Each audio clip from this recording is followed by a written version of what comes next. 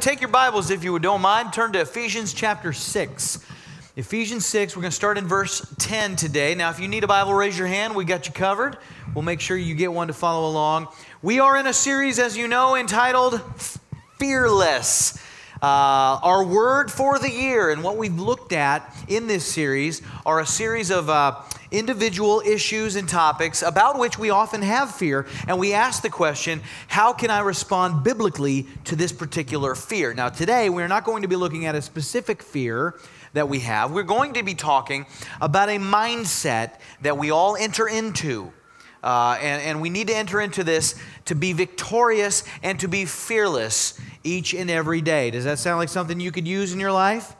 All right, well, let's do this. I want to ask you to stand with me. We have a lot of ground to cover, so let's start by praying. Heavenly Father, we thank you for the privilege of being here today together, Lord, and we just ask that you would move through your word today. God, we are so grateful that when we put our faith in you, that you give us a new family. You give us a new hope. You give us a new life, a new heart. Lord, you give us a new name because we have the name of Christ now, and we live according to that name, but we also have a new reality. We who are now called by your name, we have an enemy who has us in his crosshairs, who's painted a big old bullseye on us. And God, I pray that today through your word, you can show us how we can respond to that reality and how we can live fearlessly and victoriously in spite of that. And we pray this in Jesus' name. Amen. Amen. Go ahead and be seated. Perhaps nothing has evoked more fear in the hearts of men throughout our history than the specter and the reality of war. And in my 45 years, I've seen many wars come and go that America has been involved in, and fortunately, I have been blessed to not have to have put my life on the line. I've never set foot on a battlefield anywhere. I've never been at risk of that. I have nothing but gratitude and the utmost respect for the men and women who serve in our armed forces, who lay their lives on the line in the cause of freedom for you and I. But like many of you, the only experience I've ever had, the only exposure to what battle must be like is on the big screen. And although movies can't possibly do 100% justice to the reality of war and all the horrors of that and what that's really like, there does seem to be a consensus about one movie in particular that has really set the standard in terms of authenticity of warfare. And I'll never forget the first time I sat in a theater and I watched the opening scene of Saving Private Ryan. You may remember that opening scene as Steven Spielberg does a masterful job transporting the viewer into the center of a packed Higgins boat filled with soldiers like sardines, speeding along with countless other crafts toward Omaha Beach on June the 6th, 1944. And as we're there in that Higgins boat, we look and we see the fear, we see the trembling in the hands of those soldiers as they fumble with their canteens, with their rifles, and we see the frightened eyes, and we see the cold sweat, and we see soldiers literally vomiting in anticipation of what awaits them on that beach. And we hear the roar of the diesel engines of that Higgins boat, and we hear the shouting of the boat pilot over the waves as he says, 30 seconds to shore, and may God be with you. That boat hits that beach, that bow ramp drops. The fears of those men are confirmed as a hail of bullets rips through the first 3-4 rows of men, and their blood spatters, and those diesel engines are now drowned out by the booming, deafening sounds of warfare. And it's out of sheer survival instincts that these soldiers plunge off the side of that craft into the water where they submerge, and where for just a moment, sounds of battle are muted. Although many of those soldiers are nonetheless cut to ribbons by bullets that zip through the water and find their target, leaving behind red trails. And those fortunate enough to fight their way back toward the sunlight to air, they break the surface of the water and they encounter the unfolding horror that's seen on the beach as mortars fall and Sand erupts like geysers, and they are knocked from their feet, and they struggle back to their feet, and they strive to comprehend what their eyes are seeing, that their very own friends, their fellow soldiers, are being blown apart, engulfed in flames. And there's the relentless rat-a-tat-tat of the machine gun nests in the concrete bunkers overlooking that beach. It's horrific. And yet, in spite of all of that, in spite of their fears, those boys press on, and they win the day. And if this is Hollywood, what must D-Day really have been like? There's only one word to describe it. It's been said that war is hell. But it's the Apostle Paul who wants us to know today that it is in fact hell that is at war with us. Because he wants you to know that no matter what your life experience, whether you've served many years or a day or no time at all in the armed forces, you as a Christian are presently engaged in spiritual warfare. And here's the big opening sentence for you in your notes. The Christian life is a battle, and Ephesians 6 is the battle plan. You need a battle plan when you go into battle. And what Paul wants us to know is that the war that we are engaged in now, unlike all of the human wars throughout history, this war has an ending that has already been determined. We've already won. And what we are experiencing on a daily basis is not the war, it's the skirmishes, it's the individual battles that have repercussions for the here and the now.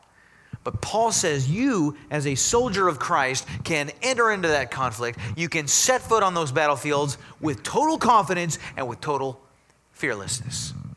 It gives us 4 things we can be fearless about today as believers. And in your notes, first of all, as believers, we can be fearless about our command. Our command. A good soldier follows commands. But you can only follow a command if you know what it is. And so Paul starts off with a very clear command. In verse 10, he says, finally, be strong. Be strong. We got to be strong. That's an imperative. We are to be strong. Why do we need to be strong? We're going into battle. It's time to be strong. Can't be weak. Got to be brave. Now, fortunately, there's no period after the word strong there. I am very, very grateful for that. Why? Because you and I are not strong.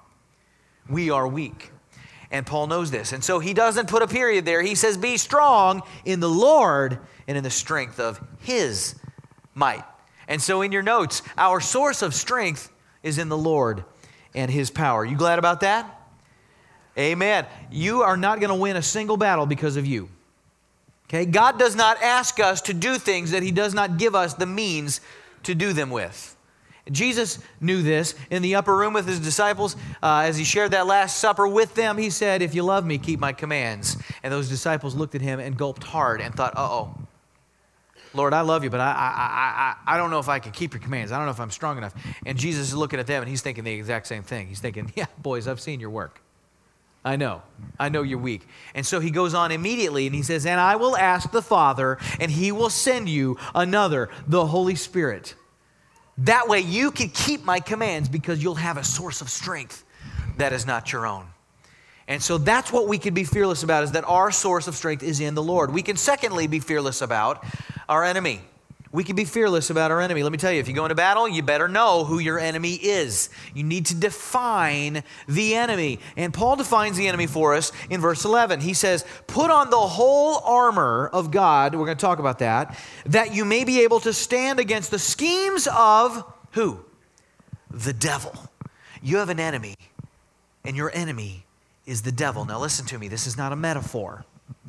Okay, this is not a symbol of something. When we say the devil, we're not talking about a euphemism for some world system, some general vague form of evil. This is a person. This is an individual being. He has a personality. He has a name. Now, the name that he goes by today is not the name that he was given when he was created. And he was created. He was created by God the Father. And when he was created, he was not the devil. He was an angel. He was the greatest of all angels. He was the mightiest, the most beautiful, the most powerful, the most perfect of all angels in heaven. And his name in the Latin was Lucifer. And Lucifer means light bearer.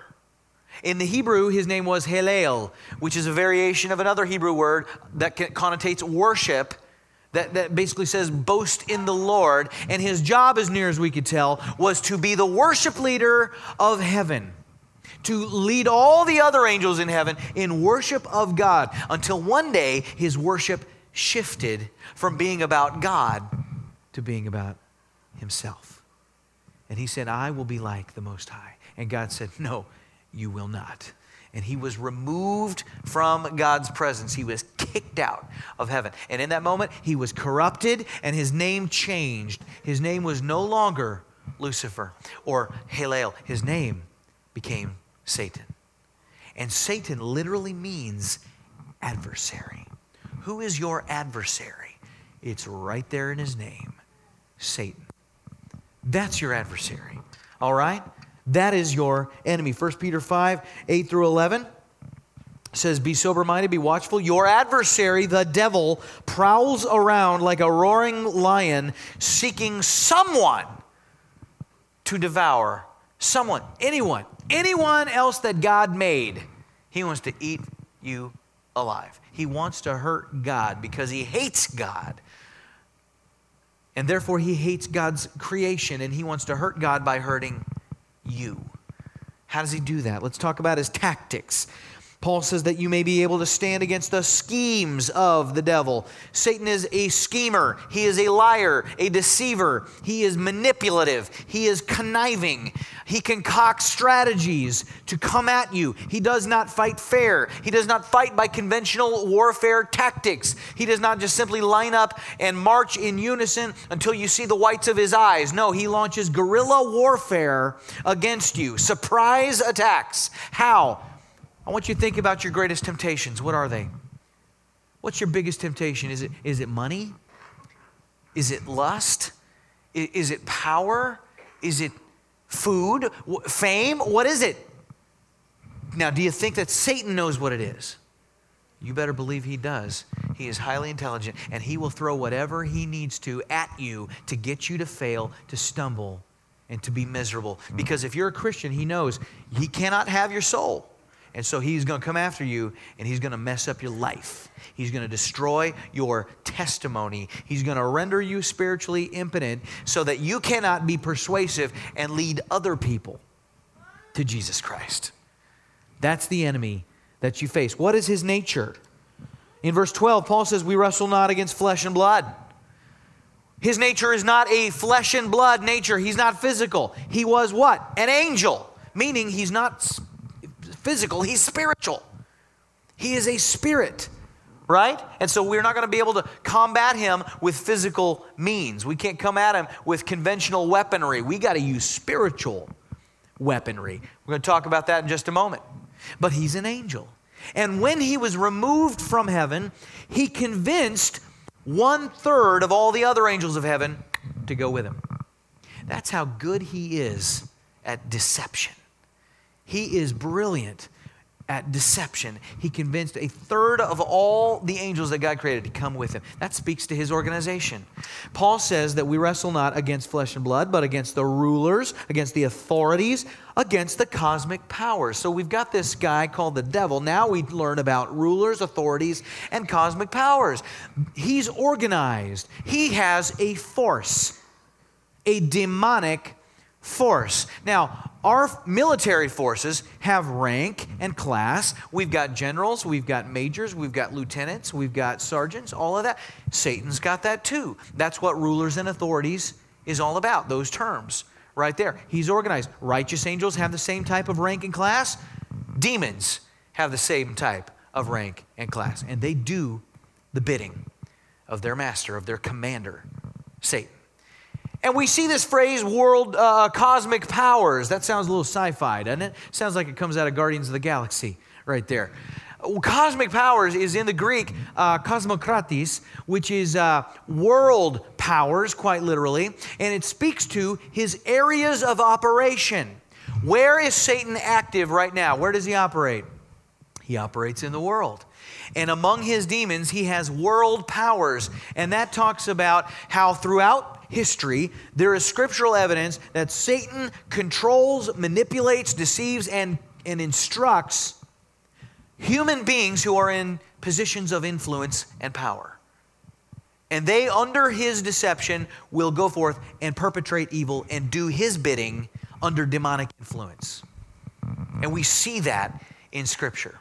We know that throughout history, Satan has had a geographical base of operations on the earth. Even though he is spirit, he has operated from a physical place on the earth. Book of Revelation talks about Pergamum, and in the letter to Pergamum, the Lord says, I know where you live, where Satan's throne is. Right? And all throughout history, this has been the case. I can imagine at some point Satan's headquarters was in Rome. I can imagine at some point it was in Berlin, perhaps in the 40s. And at one point in the future, there will be a world leader called the Antichrist, whom Satan will control personally, and he will be the most evil man who ever walked the earth, and he will be under demonic influence. Where is Satan headquartered at today? I don't have any idea. I know there are probably a couple of offices on Capitol Hill that are rather busy. I don't know. Who's to say? Who's to say? But he is in the world. He is active right here. You say, well, what about hell? I thought he was just down in hell. And I think a lot of people have that imagery that Satan's just hanging out. Like hell is just, Satan's crib. And he's just down there chilling. Look, Satan doesn't want to be in hell any more than you want to be in hell. Hell is a place of suffering and of judgment. And he does not want, he's not there now. He is on the earth. He is walking to and fro on the earth. That's what the book of Job says. But you know where else he is? He's not only in what Paul calls this present darkness, he is also in the heavenly places. He says we wrestle against the forces of evil in the heavenly places. You say, I thought he got kicked out of heaven. He did, in the sense that he may no longer have his dwelling in the presence of God. He may not abide there, but he apparently can come and go into the presence of God in the heavenlies. You say, what's he doing in heaven? He is accusing you and I before God. In the book of Job, the angels come to present themselves before God. Says that Satan comes with them. What is he doing there? He's trashing Job. He's trashing God's servant Job. What's he doing right now? He's trashing you. God, did you see what so-and-so did? And you call them your child? Are you kidding me? Did you see what they did? Did you see what she said? I'd be disappointed in them, God, if I were you. In fact, I'd let me have them. Why don't you just let me have them? This is his M.O. He's a deceiver. He's a liar. He's a manipulator. He's an accuser. That's the enemy that we have. How do you fight an enemy like that? And why do you tell me all this, Scott? You trying to freak me out? No, I don't want you to be fearful. I want you to be aware. You need to be aware. The greatest strategy I could have if I were Satan is to convince the world that I don't exist. And my goal here is not that you walk out these doors and look for a demon behind every corner, okay? I don't want everybody that looks sideways at you is not demon possessed. So don't go try to exorcise the demons in your mother-in-law or anything like that, okay? You just need to be aware of your enemy. Now, how do we fight this enemy? We have equipment. We can be fearless about our equipment. You need spiritual weapons to fight a spiritual enemy. Paul says, therefore, take up the whole armor of God. You need to be dressed for the right job. Okay, when I was in high school, I had an opportunity to go for one day and work on a farm and bale hay. And so I'd never done anything like that, but I was looking forward to making a little money. I checked the weather. It was going to be really, really hot. And so I put on a t-shirt, a pair of shorts. Yeah, I am that stupid. That's right. And my dad found me, thank God, and he comes to me and he goes, son, what are you doing? I said, well, I'm getting ready to go work on the farm. He goes, no, you're not. Not dressed like that. You're going to wear a long sleeve shirt, find an old pair of jeans, and here's some gloves that you can wear. I go, Dad, are you kidding me? It's going to be a scorcher out there today. He's like, son, you'll thank me later. So I did what he said. I went out. My buddies stopped at the house. They picked me up. They laughed at me on our way to the farm because of how I was dressed. They're like, dude, you're going to die. It's so hot out there today. And we get out there, and they were dressed in short sleeves and shorts. One of them, I think, had a tank top on. And we get there, we find out we're not just baling hay, we're baling oats. Anybody ever baled oats before? It's got these little seeds in there, and they're hard and sharp. And my friend in the tank top was standing on a couple of stacks of hay bales, oat bales. He fell down in between the bales. And we had to fish him out of there. And he had red streaks all up and down his butt. They weren't laughing at me anymore after that. And on day 2, they had long sleeves and long pants. You got to dress for the job. So you need the armor of God in order to fight Satan. Okay, now, Paul is concerned with this armor. He says, take up the armor of God, meaning, here's the armor. I'm going to provide you the armor. Now, God says, take it up. I'm not going to put it on you. You got to take it up. You got to put it on. And Paul is concerned with the evil day. Okay, the evil day, right? He's divided the armor up into 2 sections here. The first, there are 3 components, and they're prefaced with this verb that means to have. To be, to have, having put on, having fastened. This speaks to the constant state of readiness that we are to be in for a battle. We're always at war, and we always have this base armor. Okay? The second 3 components of the armor deal with, you have the verb take, to take. Take up the sword, take up the shield, okay? And this is armor that you use on an as-needed basis. You don't use it all the time, but you pull it out when? In the evil day, that you may be able to withstand in the evil day. What is the evil day? Well, we're always at war, but there sometimes comes the evil day. And that is when your enemy has you right in his sights, and he says, your number has come up, and today's the day. I am coming at you. I'm going to throw everything I got at you. Full offensive. And you, my friend, are going down. It is in the evil day that the base armor is not enough. You are looking for your devil-slaying weapon.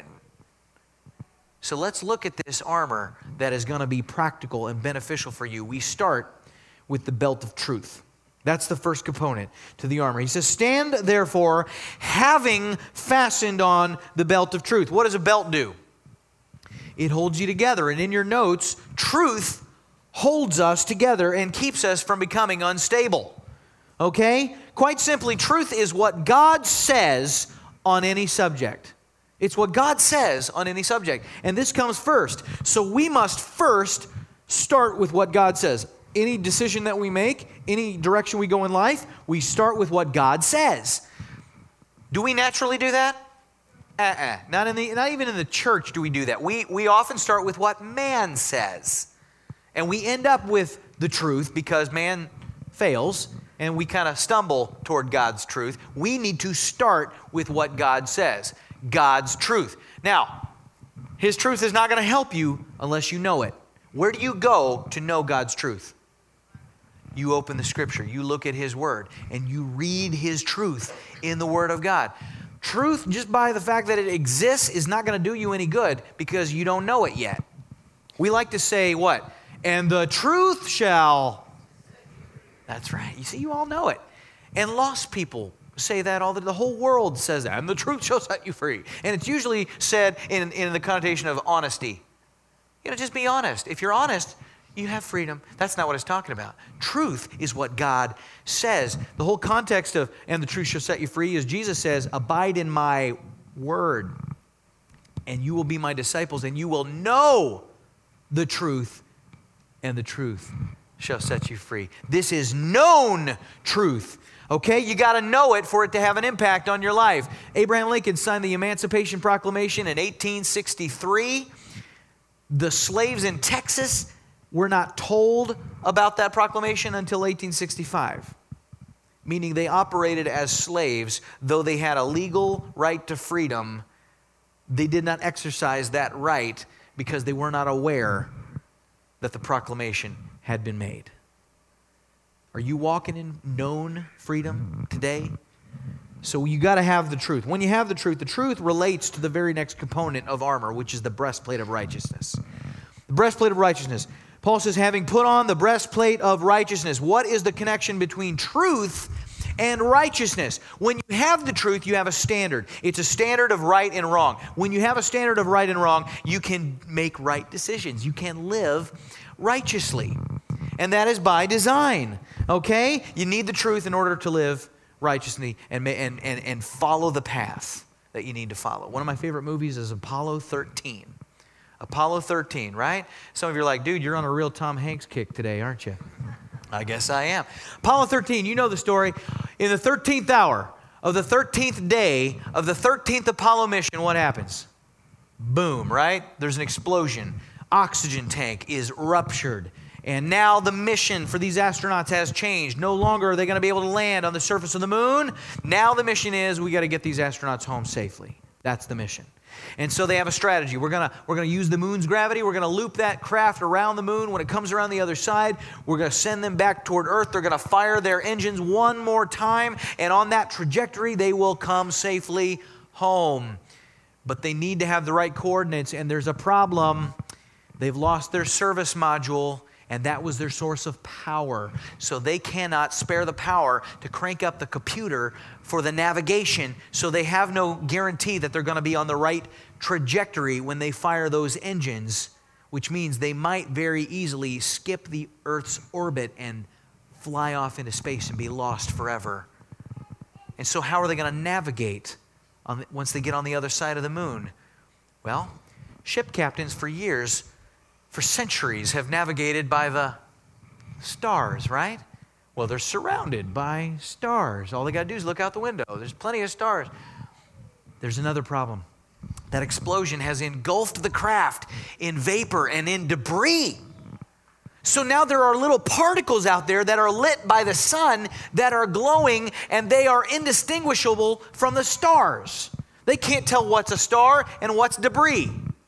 And isn't that just like life? We try to navigate through life and try to use philosophies that seem good. They're man-made, and there is some truth to them, okay? So they're generally pretty good to go by, some psychology, some things out there. But mixed in with all that is a lot of other man-made philosophy that is absolutely no good. It's all lies. It's false. It seems right to a man, but in the end leads only to death. Commander Jim Lovell says, Houston, all we need to navigate is a fixed point in space. Is that not correct? They say, yeah, Jim, that's correct. He goes, well, I think we've got one. He looks in the window. There's the Earth. It's unmistakable. He says, fellas, if we keep the Earth in the window, we can fly right and we can make it home.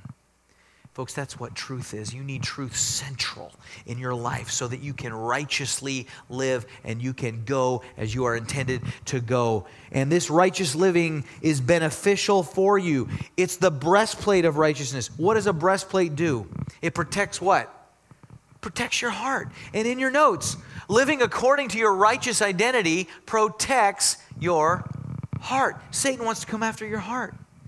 And he will attack your marriage to do it, right? He will get you into rationalizing, leaving your spouse on unbiblical grounds, thinking you'll be happy when you won't.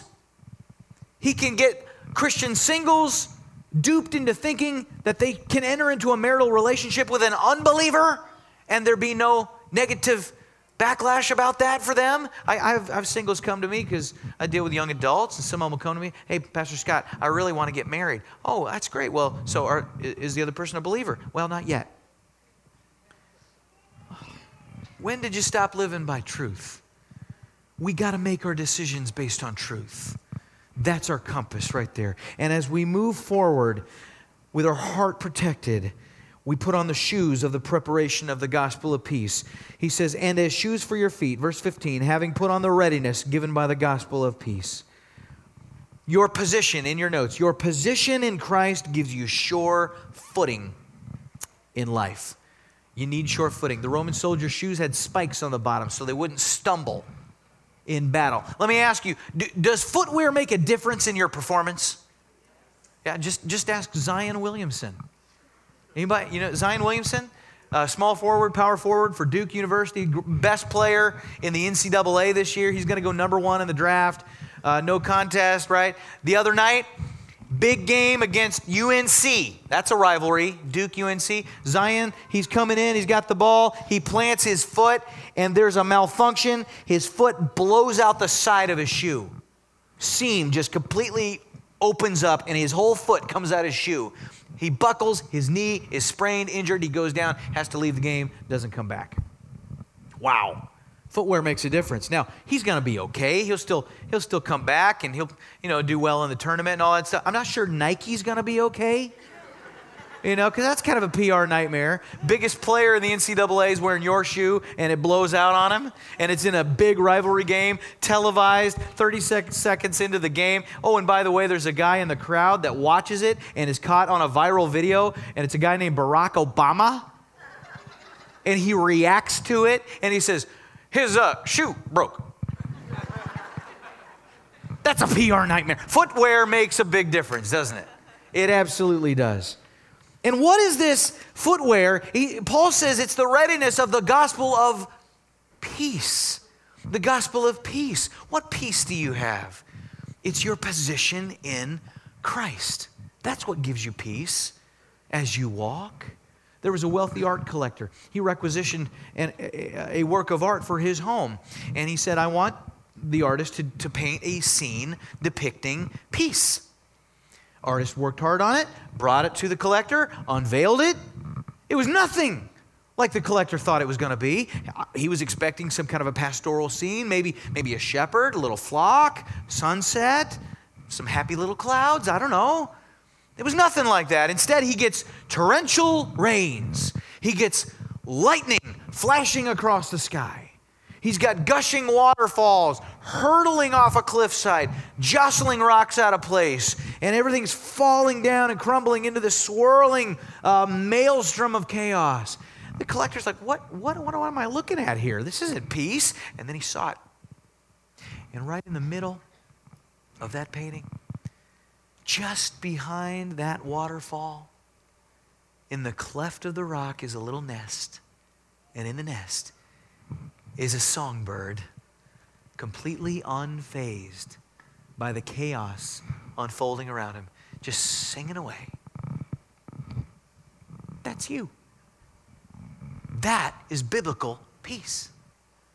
Not because everything around you is fine, but because everything around you is not fine.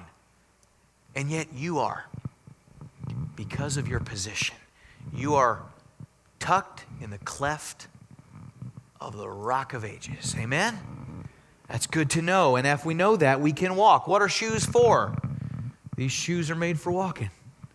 We got to keep walking forward. That's what they're for. And as we walk, we take up the shield of faith. That's your next component of armor. Verse 16, in all circumstances, take up the shield of faith with which you can extinguish all the flaming darts of the evil one. All right? And this is in your notes. Trust in God's character, timing, and promises allows me to move forward despite being under attack. As you walk forward, you are doing so because God has said this is the way that you should go. And faith is believing that what God says is true. Faith is when something does not seem so, it's acting as though it is so because God says so. That's faith. Faith enables us to move forward. Roman soldier had a shield, big curved shield. It was nearly body length. Why do you have this? Because his enemy, as they're walking forward, as they're marching forward, the enemy would let these arrows fly and they would rain down on the soldiers. And because of the length and the shape and the size of these shields, they could hold them up and still advance without fear of being struck by that arrow. It would just glance right off of that shield. And are these normal arrows that we face? What does it say? It says, with which you can extinguish all the flaming darts of the evil one. Arrows are bad enough. When you dip the tip of that arrow in oil and you light that bad boy and you let that sucker go, you're not looking to take out one guy. You're looking to take out a house. You're looking to take out a field. You're looking to take out a wagon, you know? And the enemy knows you can't fight me and put out a fire at the same time. But we don't need to worry about that because we've got a shield that extinguishes flaming arrows. And we walk in faith because we're moving forward. And this is what God wants. He wants us to move forward without fear, but with faith. We often ask God to move. God, when are you going to move? When are you going to move? Sometimes God's saying, when are you going to move? All throughout Scripture, He tells people to move. Moses, tell the people to move. There's a Red Sea there. I know that. Tell the people to move. And they start walking. Red Sea parts. Moses, you better get your hands up. These Amalekites are slaughtering your people. Get your hands up. Hold that rod out. When Moses holds the rod out, they're victorious over the Amalekites. Joshua, tell the people to march around the city 6 times, once for every day for 6 days. On the 7th day, 7 times. You march around the city. You do that. What happens? They win the city. They have the victory. We wait on God. God waits on us. We say, God, move. He says, you move. In faith. Move in faith. Not because it depends on us, because we're depending on Him as we walk. And as we do so, we wear the helmet of salvation. He says, take the helmet of salvation. Now, what does a helmet cover? Covers your head. What does your head cover? Hopefully there's a brain in there, right? That's what a helmet's for. It's to protect your brain, right? And in your notes, what helmet is this? The helmet of salvation, right? So when we remember our deliverance, we won't surrender our minds to the enemy. Where's the battle begin? It begins right here. It begins in the mind. You're at the gym. You're on the treadmill, you're on the bike, you're on the Stairmaster, whatever it is. You're just doing your thing. You're minding your own business. You're just trying to lose some calories, right? And into your field of vision, as you look straight ahead, here comes a member of the opposite sex. They are dressed provocatively. They are attractive. Now, you didn't ask them to enter your field of vision, but they have. And now they walk out of your field of vision, and you're still looking straight ahead. There's your enemy right there in your ear, and he says, hey, that looked pretty good. You know, they're just right over there. Why don't you just take another look? And you're just doing your thing, and you contemplate it. Oh my gosh, you're thinking about looking, aren't you? Oh, you dog. You dirty sinner. You've already sinned in your heart. I mean, isn't that what your Bible says? You know, you might as well just take a look. And so you do. And then your enemy says, wow, you did it, didn't you? You just lusted. Oh my gosh. God must be so disappointed in you. Well, you know what this just goes to show? You're unhappy in your marriage. You're not getting what you need. You owe it to yourself. Why don't you go and strike up a conversation? Maybe you do. And that conversation leads to a laugh. And that laugh leads to further interaction. And it builds and it builds and it builds. And finally, an affair blooms. And Satan's won the first battle. Where did that battle begin? It began in the mind. What did you need to do? You needed to put on the helmet of salvation so that you would remember that you have already been delivered from the nonsense that your enemy was selling you. That you are not hardwired to fail. And you can rebuke that because you are, by putting that helmet on, you are bringing your thinking into line with what God says about you and who God says you are. We need to remember who we are. And as we do that, we can pick up the sword of the Spirit. Now, this is the real devil slayer right here. Paul says the sword of the Spirit, which is what? Which is the Word of God. In your notes, Scripture is both an offensive and defensive weapon. This is the only component of the armor that's offensive, right here. Okay? Why? Well, maybe because if you got the rest of the armor, this is all you need. Whose sword is it? It's the sword of the Spirit, right? This is the Holy Spirit's only weapon. This is all He uses. I get so sick and tired of Christians trying to put different things in the hands of the Holy Spirit and trying to use and ask the Holy Spirit to do things in ways that the Holy Spirit should not be used and things that you should not ask the Holy Spirit to do. There is no new revelation. It's in Scripture. The Holy Spirit uses a sword that is the Word of God. It's the Scripture. Now, when Paul uses that phrase, the Word of God, for word, the Greek words that he could have used there are graphe, which means physical writing. That's not what he uses. Logos, which is the content of that writing. That's not what he uses. Or there's the word he actually uses, which is rhema. Rhema. That's utterance. That's utterance. How is the sword used? It's used offensively in battle. What are we supposed to do when we are engaging our enemy in an offensive way? We are to utter the truth of the Scripture. You ever have a Bible study with the devil? Jesus did. Matthew 4, Luke 4, he's out in the wilderness. What's he doing out there? He's being tempted, isn't he? He's led out there to be tempted. And he's fasting. He's fasting for 40 days. And Satan comes to him. He goes, you must be famished. And he tempts him with lust of the flesh. And he says, if you're hungry, you can always turn these stones to bread. How does Jesus respond? He says, it is written, man does not live by bread alone. Satan changes his strategy. He says, I'm going to tempt this guy with pride. He says, you say you're the Son of God. Prove it. Throw yourself down. If you're the Son of God, you won't be hurt. Jesus says, it is written, you shall not put the Lord your God to the test. Strike two. He changes his strategy one more time, tries to tempt Jesus with possessions, shows him all the kingdoms of the earth. He says, I'm going to give you all of this if you will just bow down and worship me.